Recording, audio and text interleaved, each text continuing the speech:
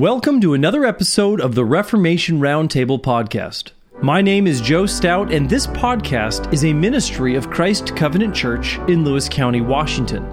During each episode, you will discover the sermons, exhortations, discussions, and interviews from our various weekly gatherings. Christ Covenant Church is a historically reformed and evangelical church that has been serving the greater Centralia Chehalis area since May of 2021. We meet for worship each Lord's Day to sing psalms and hymns, confess our historic faith, hear the word faithfully proclaimed, and celebrate together the Lord's Supper. Throughout the week, we go out into the world to build the kingdom of Christ right here in Lewis County. If this sounds like a vision for you, we would love to have you join us. Head on over to lewiscounty.church, that is lewiscounty.church, where you will find a calendar of events as well as current times and locations for worship. Please enjoy the following audio.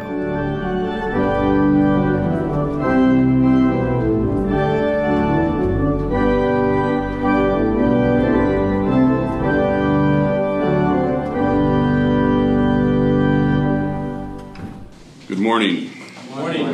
The opening text for this morning's message is from John chapter 17, verses 6 through 19.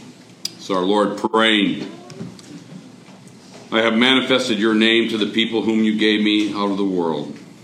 Yours they were, and you gave them to me, and they have kept your word. Now they know that everything that you have given me is from you. For I have given them the words that you gave me, and they have received them and have come to know the truth that I came from you, and they have believed that you sent me.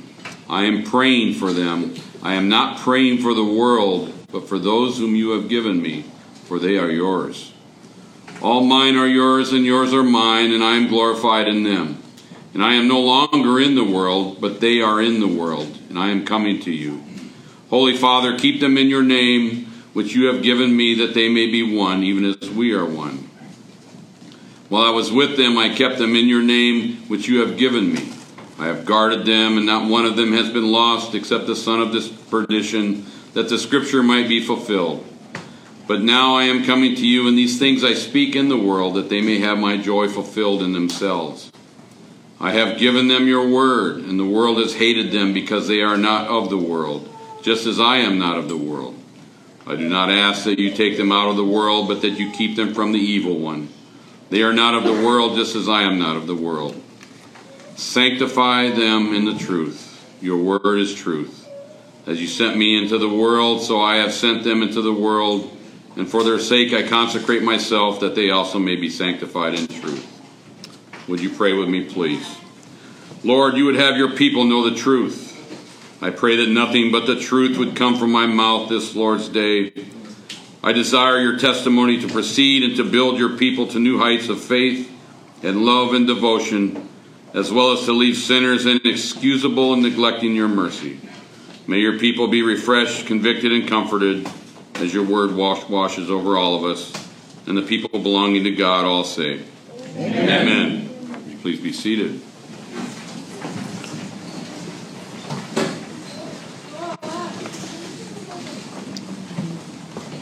Welcome everybody, and you know, people have a tendency we're very associative. We associate things in our life with different things. I can hear I hear a certain song and it might elicit a nostalgic feeling in me from when I was a young man or whatever. And I remember last summer preaching, I think it was the hottest day of the year. So whenever it's hot out, you guys are going to start thinking of me, I think. But we're going to endure today, okay? And we're certainly blessed to all be here together. And for those who can't make it for whatever reason or another, certainly we want to keep them on our hearts and in our minds. When you aren't here, we feel it. When you aren't here, we miss you. And we are glad to be able to come together on these Lord's days. Now, when I was up here on Pentecost Sunday, I just want to remind you that we talked about the Holy Spirit as a person.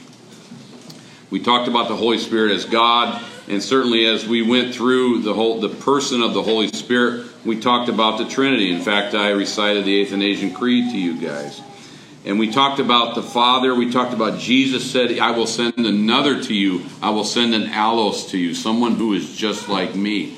We talked about the evidence of the divinity of the Holy Spirit. Just the fact that we call him the Holy Spirit. The fact that the Holy Spirit possesses all the attributes of God. Omniscience, omnipotence, omnipresence, and the list goes on. Those attributes of God. We talked about the works of God that are attributed to the Holy Spirit. Okay. The equality of the Holy Spirit with the Father and the Son, the importance of the Spirit's work, the specific work to glorify Christ. All his other works are included in this one overriding purpose. The Holy Spirit would have God be glorified, would have Christ himself be glorified in our hearts and in our lives. And then I more or less ended the message talking about the importance and the vitality of this union with Christ that we have as his people. So when we think about the Holy Spirit, there's a possibility and a potential at times that if you want to call it the extreme, we've seen maybe two camps, if you will. One where some seem absolutely obsessed with him to the point where they relate to him in strange and mystical ways. You've heard the holy laughter, the latter rain, the liver quivers, and all those types of things. And sometimes when believers see that, it puts them off a little bit to a point where they almost even become benign about the Holy Spirit of God. So we know the Holy Spirit is a member of the Trinity, is one God in three persons, the Holy Spirit. And we know that. We may not fully be able to understand it because it is such a deep and profound mystery. But He is God. I remember somebody at a church that we attended early on in my young Christian walk who drew me off to the side and he said, "Listen, do you speak in tongues?" I said, "I don't speak in tongues." He said, "Well, listen to me. I want you to relax, loosen up. Shake it out. I'm going to teach you how to speak in tongues."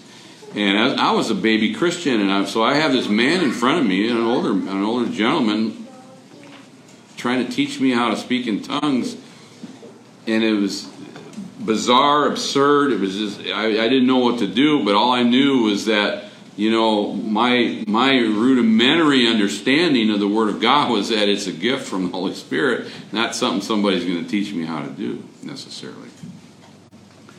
So when we look at this, I've even heard a man once describe the Holy Trinity as the Father, Son, and the Holy Bible. So the Spirit oftentimes there's a possibility that the Spirit can be overlooked. Now I wanted to ask you a question. When faced with a kingdom task, let's say evangelizing, okay? When faced with a kingdom task, perhaps evangelizing, witnessing to a stranger, have you ever been reluctant to do that out of fear? Have you ever been timid about it or insecure and, heaven forbid, even ashamed to do it? Now let me ask you this. Let me further the question and uncover a little bit more. If the Lord Jesus Christ was standing right next to you, in his person, would you be so timid? Would you be so fearful? Would you be less bold? Would you be reluctant? And again, heaven forbid, would you be ashamed? Or would you be inclined with the Lord by your side, next to you, in his person? Would you just wade on in and want to, with all your heart, share this news that you have become a partaker of? Well, if the answer to the first portion of the question is, yeah, I have been timid about it. I have been nervous about it. I have been fearful to do it. Listen, Jesus said, it is to your advantage that I go away. And the advantage is that the Holy Spirit of God dwells in us. We should have no timidity. We should be bold. We should be cheeky about this. We should go about evangelizing to others with a boldness and a courage because the Holy Spirit of God is in us, and He drives us, and He guides us, and He directs us. And the thing is, the beautiful thing is that no matter what we do as far as when we evangelize, we don't own the outcome to that. Joe alluded to it. Luke has earlier today. We've been talking about these things. Whatever happens belongs to God. It doesn't belong to us. We are to not be successful in how many people we can obtain for the kingdom of God, but rather that we should just be faithful. Now, I want to delve into this notion today of sanctification. And in fact, I was so blessed to see the music that we had today, the music that we sang together, that had so many references to being sanctified in Christ, to being set apart and all of that. For what Joe talked about in his sermon a minute ago, about the things that are going on in this world and how we are separate from the world. How Jesus himself interceded for us with that high priestly prayer and talked about what our status in the world is. That's just an amazing thing. We should almost read John 17 every day when we think about that. The fact that the Savior himself intercedes for us. But as today's message, I wanted to talk kind of like a Holy Spirit part 2, if you will. I want to talk about sanctification. So the title of the sermon is The Sanctifier and the Sanctified, and we can pretty much figure out who fits in what category here. And to start that, I want to look at two very short portions of Scripture as we understand the departure of Jesus and being sanctified in the Holy Spirit. The first one is from Matthew chapter 8, okay? And it's just 5 very short verses here. Let me read them to you. It says, "And when he got into the boat," Jesus, "his disciples followed him. And behold, there arose a great storm on the sea, so that the boat was being swamped by the waves. But he was asleep. And they went and woke him, saying, 'Save us, Lord, we are perishing.' And he said to them, 'Why are you afraid, O you of little faith?' Then he rose and rebuked the winds and the sea, and there was a great calm. And the men marveled, saying, 'What sort of man is this, that even the winds and sea obey him?'" End of the scripture in Matthew that I wanted to share with you. We preach on that all the time. This is a whole entire sermon, but it's a portion of what I want to use today to illustrate something. The next portion of Scripture, so with that in mind, okay, the next portion of Scripture is out of Acts chapter 12, verses 1 through 7. And this is how it goes. It says, "About that time Herod the king laid violent hands on some who belonged to the church. He killed James, the brother of John, with a sword. And when he saw that it pleased the Jews, he proceeded to arrest Peter also. This was during the days of unleavened bread, and when he had seized him, he put him in prison, delivering him over to 4 squads of soldiers to guard him, intending after the Passover to bring him out to the people. So Peter was kept in prison, but earnest prayer for him was made to God by the church." Verse 6, "Now when Herod was about to bring him out on that very night, Peter was sleeping between 2 soldiers, bound with 2 chains, and sentries before the door were guarding the prison. And behold, an angel of the Lord stood next to him, and a light shone in the cell. He, the angel, struck Peter on the side and woke him, saying, 'Get up quickly,' and the chains fell off his hands." The end of the scripture there. So I hope that you can see where I'm going with this. We have prior to Pentecost, we have during the ministry, the live on earth ministry of Jesus, and his disciples with him in his presence, okay, on a boat in the midst of just a riotous storm, and they are absolutely terrified for their life because of the nature and the intensity of this storm. And yet here is the Savior sleeping.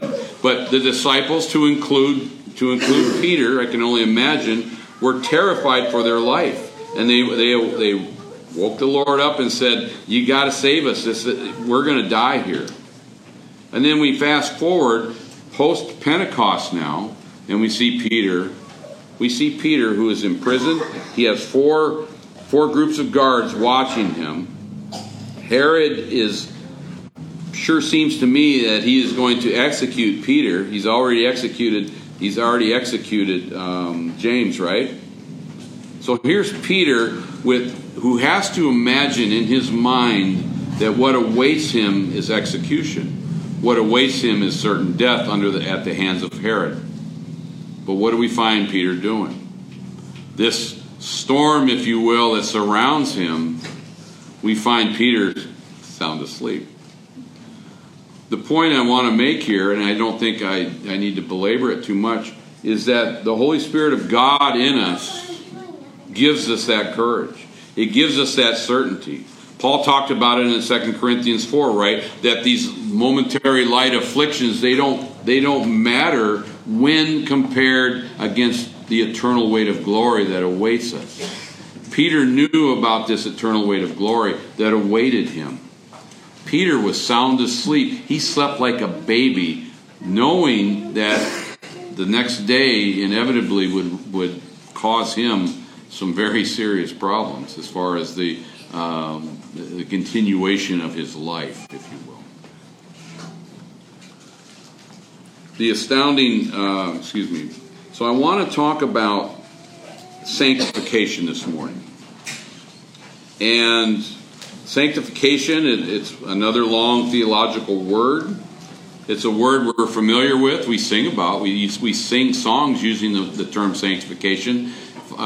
Sanctification is a fundamental tenet of Christianity. It's certainly a fundamental doctrine of Christianity, and most of us are very well aware of it. But when we talk about the Holy Spirit, and that's the whole purpose of these last two messages, including today's, is talking about the person of the Holy Spirit and then the work of the Holy Spirit in us as believers. So when we look at sanctification, all the external works of God, the Spirit is sent to complete the work that has been initiated by the Father and completed by the Son. Sanctification is part of the gospel. And the Holy Spirit is the sanctifier. So I've ticked that off my title already. We know who the sanctifier is. It's the Holy Spirit of God Almighty. He is the one who applies the work of Christ to our lives by working in us to bring us to full conformity in the image of Christ. And in the process of our life, in the progress and the maturation of us as Christians, the Holy Spirit is our teacher, He is our guide, and the Word of God is our textbook. As we continue to grow and walk out our faith in Christ here on this planet. That we are in the world, but certainly not of it. Now, I want to share, let's see what I have here. I have 5 definitions, and I know some folks like to take notes, but I'm going to go through them. They're not very long definitions of what sanctification is. Wayne Grudem in his systematic theology says this. It says, sanctification is a progressive work of God and man that makes us more and more free from sin and like Christ in our actual lives. The New Bible Dictionary says this: the process by which an entity is brought into relationship with or attains the likeness of the holy. The Holman Illustrated Bible Dictionary says the process of being made holy, resulting in a changed lifestyle for the believer, the act or process of making holy, consecrated.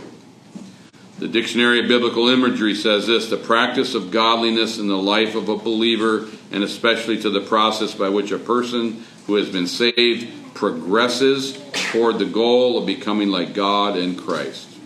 And finally, with J.C. Ryle, he says, sanctification is that inward spiritual work which the Lord Jesus Christ works in a man by the Holy Spirit when He calls him to be a true believer. He not only washes him from his sins in His own blood, but He also separates him from his natural love of sin in the world, puts a new principle in his heart, and makes him practically godly in life. So we had 5 different definitions. They're remarkably similar, I think, but there's a kind of a common denominator that's in all these, and the common denominator is that when we talk about sanctification, we're talking about a process. We're talking about progression in our life. We're talking about movement. We're not talking about something that's static. We're not talking about something that is momentary or a one-time thing. We're talking about this continual thing that is going on in our life that separates us from the world. So that's why I use so many definitions when one certainly would have sufficed, just to make a point with you all. I have some things I want to say about sanctification now, and I'm going to number them for my note takers, and talk about the practicality of this godly life that Ryle mentioned. Number one, the statement I would say is sanctification is the invariable result of that vital union with Christ, which true faith gives to a Christian. Okay, I'm going to use scripture on every one of these points that I'm making. But we finished the last sermon on the Holy Spirit talking about this union with Christ. So right off the bat, we say it's that invariable result of this vital union that we have with Christ. We are in union with Christ. We commune with God. John 15:5 says, Jesus said, "Whoever abides in me and I in him, he it is that" what? Bears much fruit. And the union with Christ, which produces no effect on the heart, okay? The union with Christ that produces no effect on the heart and life is a mere formal union, which is worthless before God. Number two, sanctification is the outcome and inseparable consequence of regeneration. The lack of sanctification, this evidence of a holy life in us, is a sign of non-regeneration. Where there is no holy life, there has been no holy birth. 1 John 3 verse 9 says, "No one born of God makes a practice of sinning, for God's seed abides in him, and he cannot keep on sinning because he has been born of God." We need to take stock, we need to evaluate, we need to inventory. I confess I don't do it, but I probably need to read 1 John once a week at least. To see where I'm, help me understand and see where I'm at.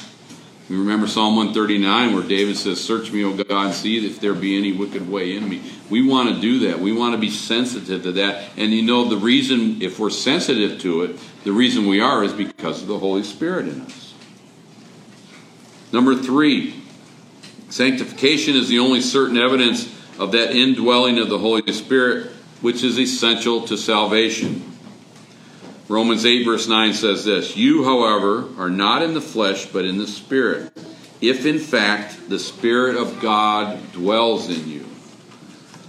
Anyone who does not have the Spirit of Christ, what? Does not belong to him. The Spirit never lies dormant, never lies idle within a soul. Ever.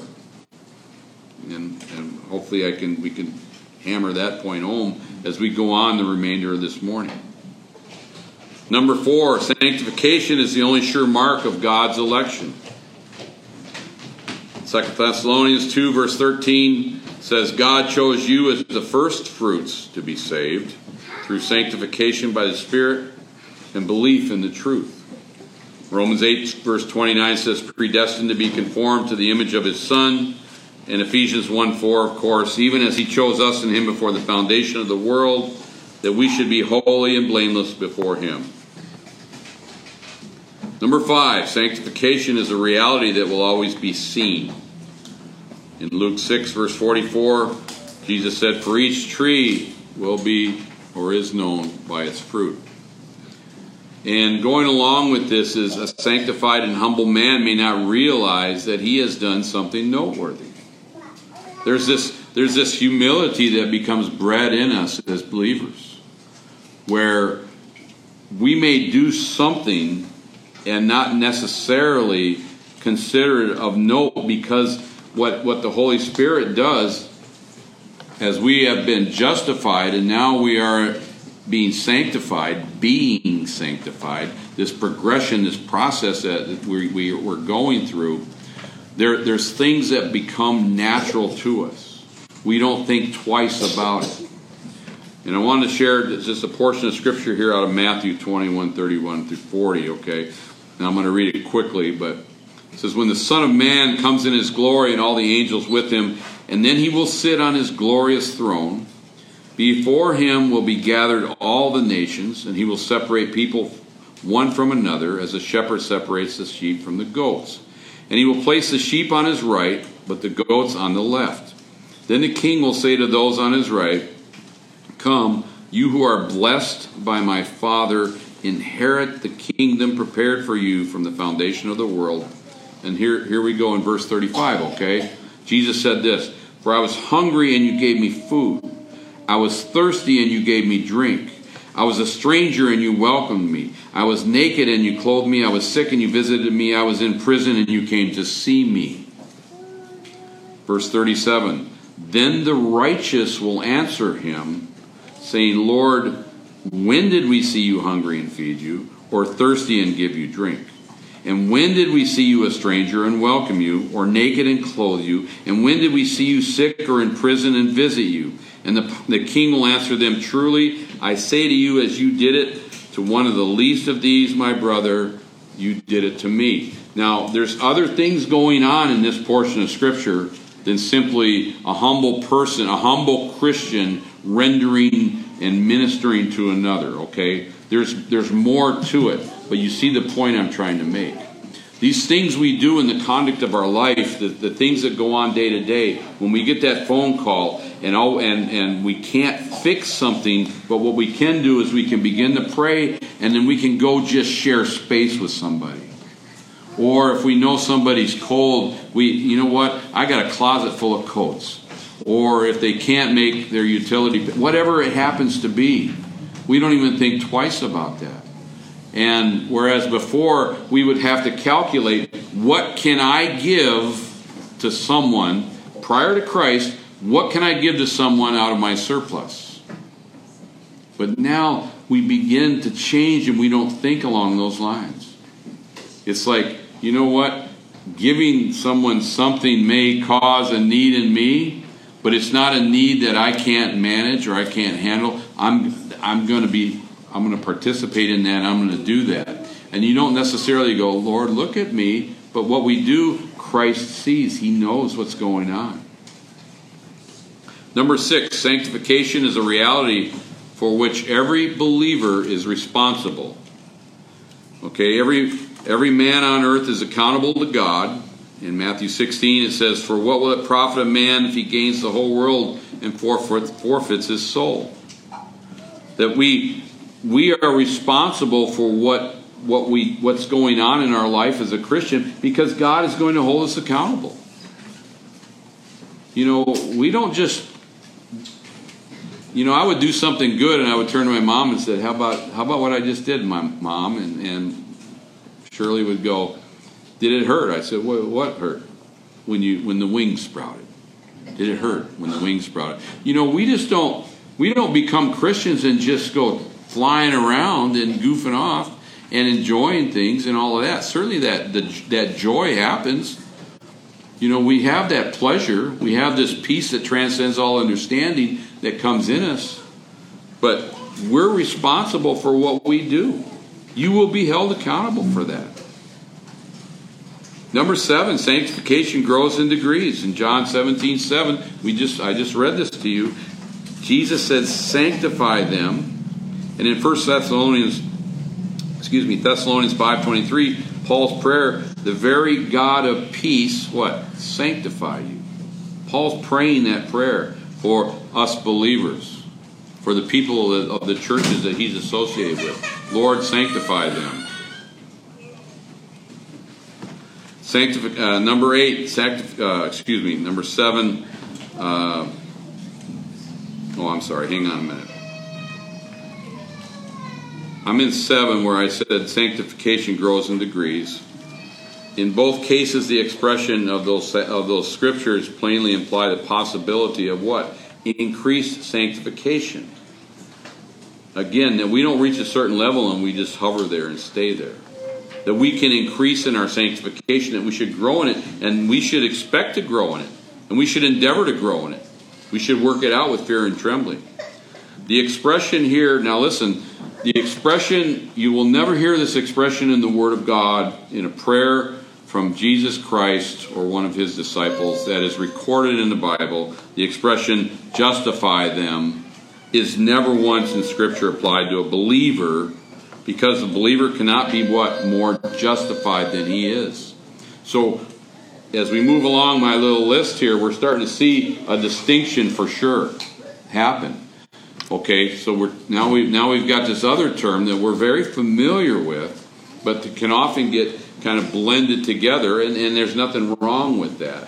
But there is a distinction. We will not hear Jesus say of any of you all in here who claim Christ as your Savior, Lord, justify them. Doesn't need to be prayed. It's already happened. When you put your faith and trust in Jesus Christ, you are justified before God. When you confess with your mouth Jesus is Lord and believe in your heart that God raised him from the dead, you are saved. Done deal. Finished work. It is finished. That's where we're at. But this sanctification is a process that goes on and on and on. It continues, and it should never stop. And if we do feel it stagnating in our life, we need to get with the program here. We need to do. There's a lot of things that we can do, and I want to talk about that in just a moment here. Maybe I'll talk about it right now in number 8. Sanctification depends greatly on a diligent use of scriptural means. Okay, this quality of our sanctification, this quantity and quality of our sanctification. The means of grace are this. Okay, let me give you this. The means of grace are Bible reading, private prayer, worshiping God in church, hearing the word taught, and participating in the Lord's Supper. Now, I think if we just pause a moment and pull out our sheet here that Joe worked so hard to produce for us, to follow our liturgy this morning, and a liturgy that honestly we should follow all week. This should be we should incorporate all the aspects of what's going on in here on this Lord's Day morning. That should be incorporated into our life during the week. We see that.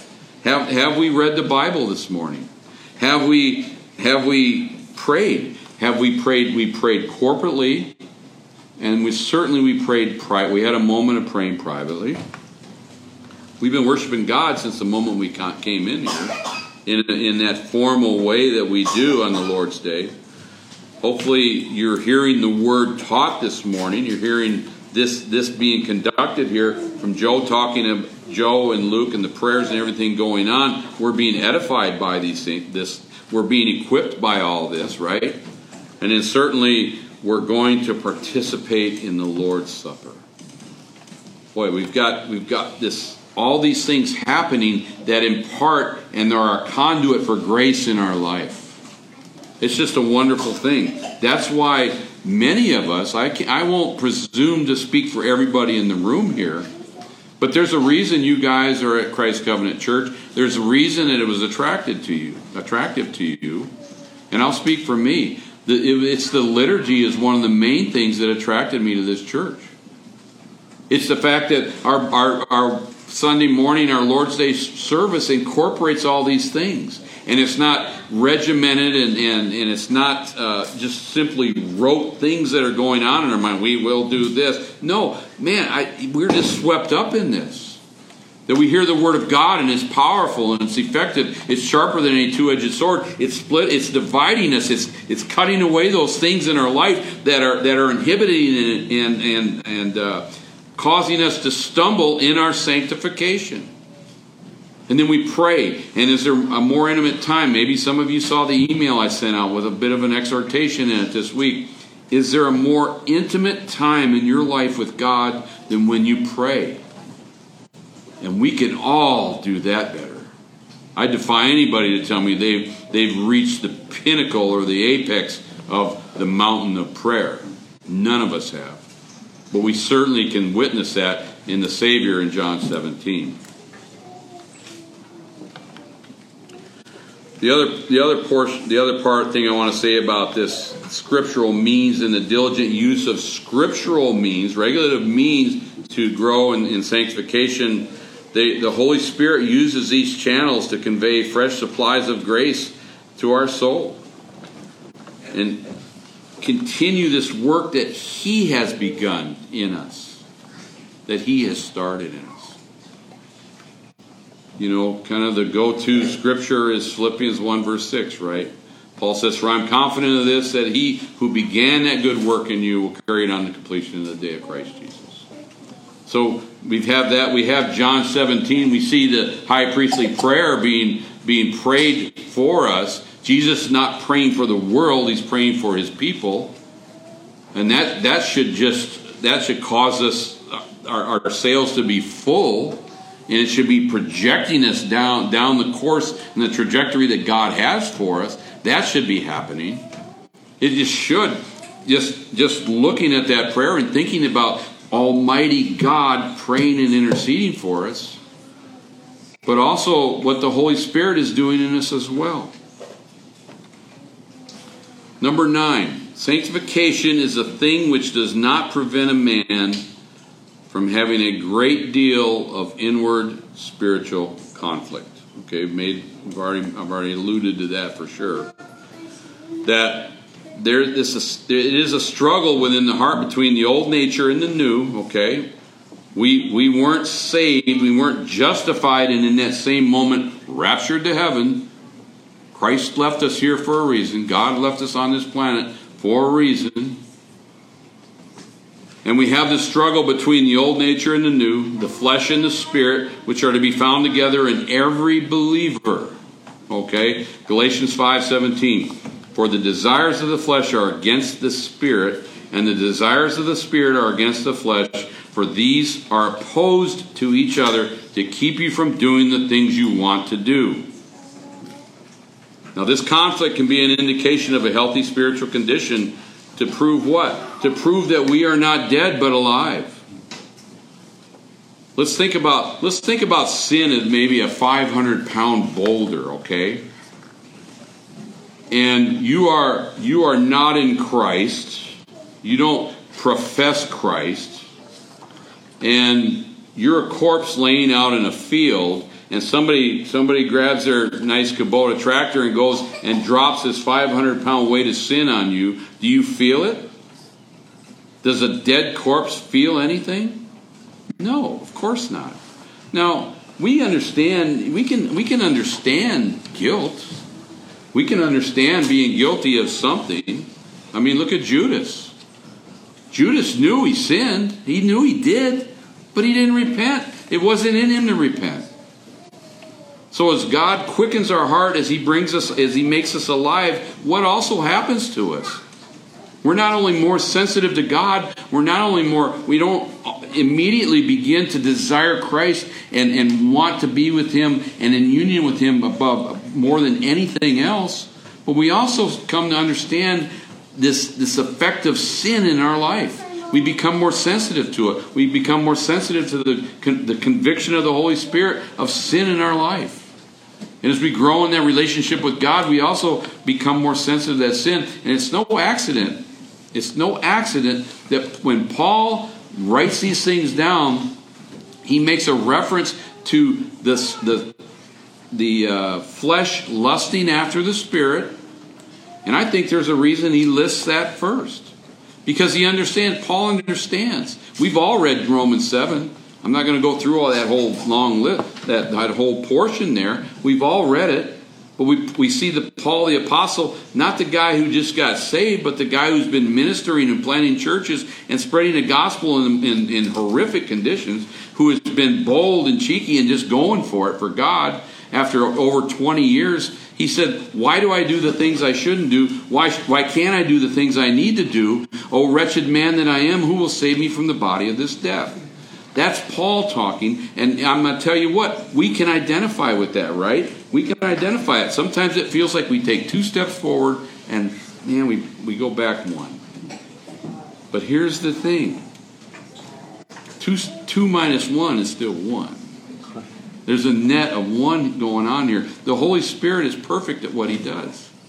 He's perfect at what He does, and we're going to struggle. We have a fight in our hands. Because I'm going to tell you, there are things about me in my life, in my flesh, that still cry out to me and tell me what a pleasurable thing it would be to do this. Oh, just this thing. Kind of all goes back to Genesis. Did God really say? Kind of the fundamental, the core of sin in anybody's life. Did God really say? And we process that and we think about it. Number 10, the final one in my list here. Sanctification is not merely the occasional performance of right actions. Rather, it is the continual work of a new heavenly principle within us, which runs through one's daily conduct in everything they do, big or small.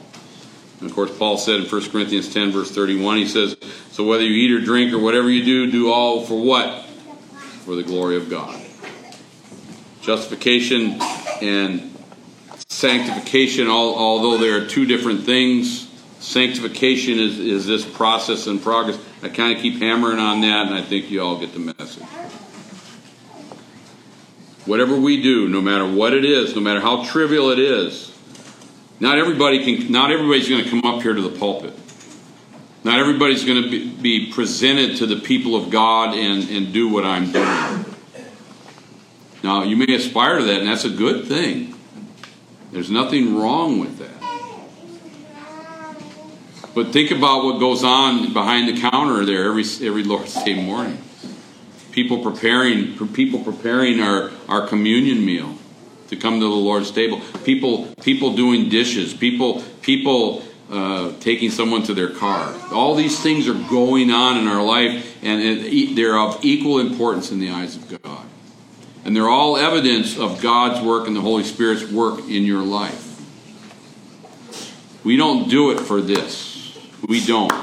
And oftentimes we get to a point in our maturation as Christians where we just do it unconsciously because it becomes more and more natural to us. Paul said, the flesh lusts after the Spirit, and the Spirit lusts after the flesh. And as we grow in Christ, as the Holy Spirit continues this process of sanctification, the gap lessens. And the flash to bang of conviction to response to it shortens and shortens. The flash to bang, right, kids? When you see lightning, we all start counting, don't we? 1 1,000, 2 1,000, 3 1,000. When you see that bolt of lightning, we start counting, and then when we hear the thunder, we stop counting, and however long we've counted, that's how many miles away that lightning bolt hit, right? Because the speed of light is way quicker than the speed of sound, and that's how we do it. We do that in the military with artillery. When you see the flash, you start counting unless there's a flash, and then, whatever.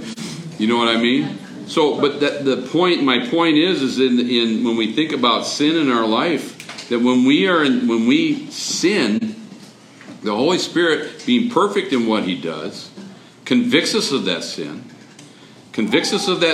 and our reaction time to respond to that conviction shortens and shortens and shortens and shortens. It's never going to go away as long as you're drawing a breath on this earth. Just so you know, and I think you know that. But the day we shuffle off this mortal coil, the day that we expire our last breath and are in the presence of Jesus Christ, we will be unencumbered with sin. It is gone. There is no more flash to bang. There's no more time. There's no more conviction going on. It is absent from us. That's something to really think about and dwell upon. It's just a wonderful thing to behold. So I want to finish up here with just some points about sanctification and justification, just to complete this. There's points in which justification and sanctification, although they're two distinct things, there are points in which they agree. I would say both proceed originally from the free grace of God, right? They do. I'd say both are part of the great work of salvation, which Christ in the eternal covenant has undertaken on behalf of His people. They agree in that both are always found in the same people. Those who are justified are always sanctified.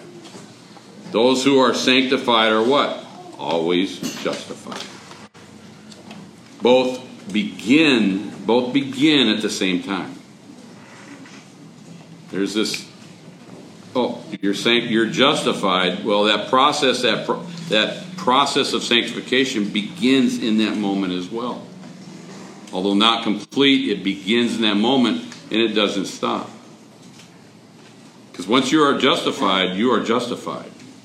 And the Bible is replete with the perseverance and the preservation of the saints, as far as nothing can, who can steal this from us, who can take it from us. Paul says no one, of course. Now there's points upon which they differ, and I want to go through these. I got them grouped in little pairs here. Justification is the reckoning and counting a man to be righteous for the sake of another, and that other is the Lord Jesus Christ.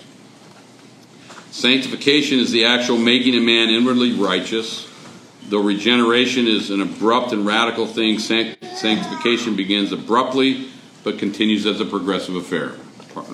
Forgive me for my redundancy here. The righteousness we have by justification is not our own. The righteousness we have by sanctification is our own righteousness imparted to us, inherent and wrought in us by the Holy Spirit, but certainly mingled with the imperfection of our flesh. Now that's kind of a heavy thing, but something for us to ponder and think about, okay? In justification, our works have no place at all. None. Zero. Monergistic, right?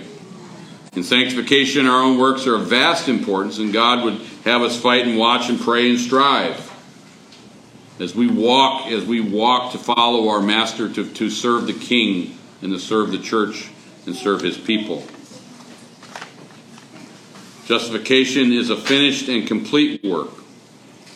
Sanctification is an imperfect work, comparatively speaking. Now, you got to listen. There's some nuance here. You got to listen to me now. Comparatively speaking, it will never be perfected until we reach heaven, till we reach that day that we are in the presence of Christ. Again, hearkening back to Philippians 1, verse 6. Justification considers no growth or increase. A man is as justified at rebirth as he is upon leaving the earth. Okay? Sorry about the redundancy. Sanctification is a progressive work. Justification has our person in sight. Sanctification has our nature in sight. Justification gives us our title to heaven. Sanctification gives us our fitness for heaven. And justification is the act of God for us and is not easily discerned. But sanctification is the work of God within us and cannot be hidden from the eyes of man. Now, as I close the message here, we're right there. Okay, you guys have done wonderfully. I want to cite again. There's a scripture here that I want to read to you. It's only a couple of verses, but it's a scripture we almost invariably read, and in the immediacy of reading it for the first time as a Christian, it's almost been committed to our memory. And see if you agree with me or not. We read this. So it's out of Philippians. It's out of Philippians chapter 2, right? Everybody's starting to nod their head. They know where I'm going with this. Starting verse 12, it says, Therefore, Paul says, Therefore, my beloved, as you have always obeyed, so now, not only as in my presence, but much more in my absence, what?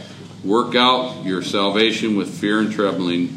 Verse 13, For it is God who works in you, both to will and to work for His good pleasure. We know that scripture. We know that scripture, and we can wrestle with that scripture.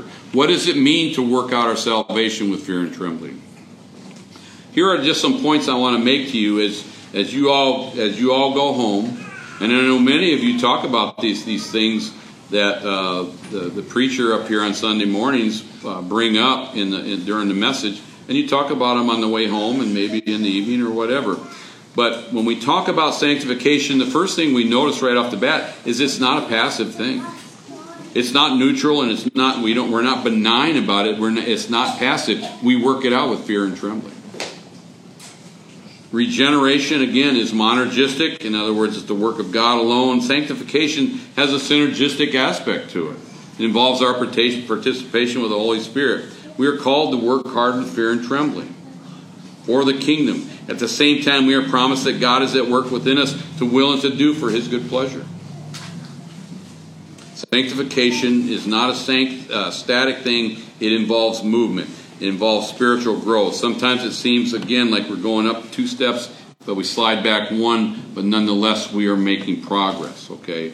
Especially when we incorporate those means of grace into our daily lives. when we worship God together, when we have those moments together with our wives and our children, or our fathers or our moms and all that, we worship God. Okay? I want to end the message today with a short quote. I promise you it's short. From a guy named Paul David Tripp. And I read a book once from him. It's called Instruments in the Redeemer's Hands. And I read it when I was running a program up at the mission there for addiction recovery. And again, I know I bring that up a lot, but again, it's a point of reference for me. But anyway, I remember reading this particular portion of it, and as I was preparing today's message, this what he wrote stood out to me a little bit. And I think I want to share it with you, because we as believers and Christians,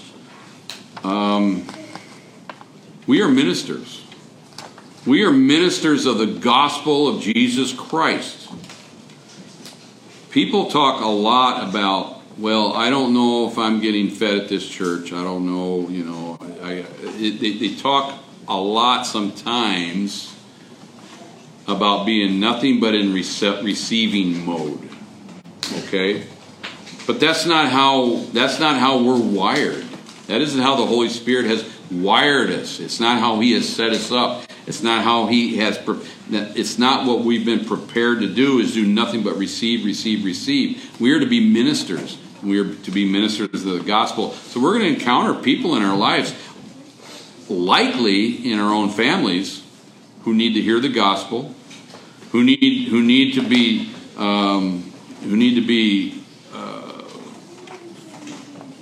worked with, dealt with. I'm not coming up with a good word for someone who's struggling with a particular sin in their life or something like that. So listen to what Tripp says, and you'll see what I'm talking about. And I want to finish here.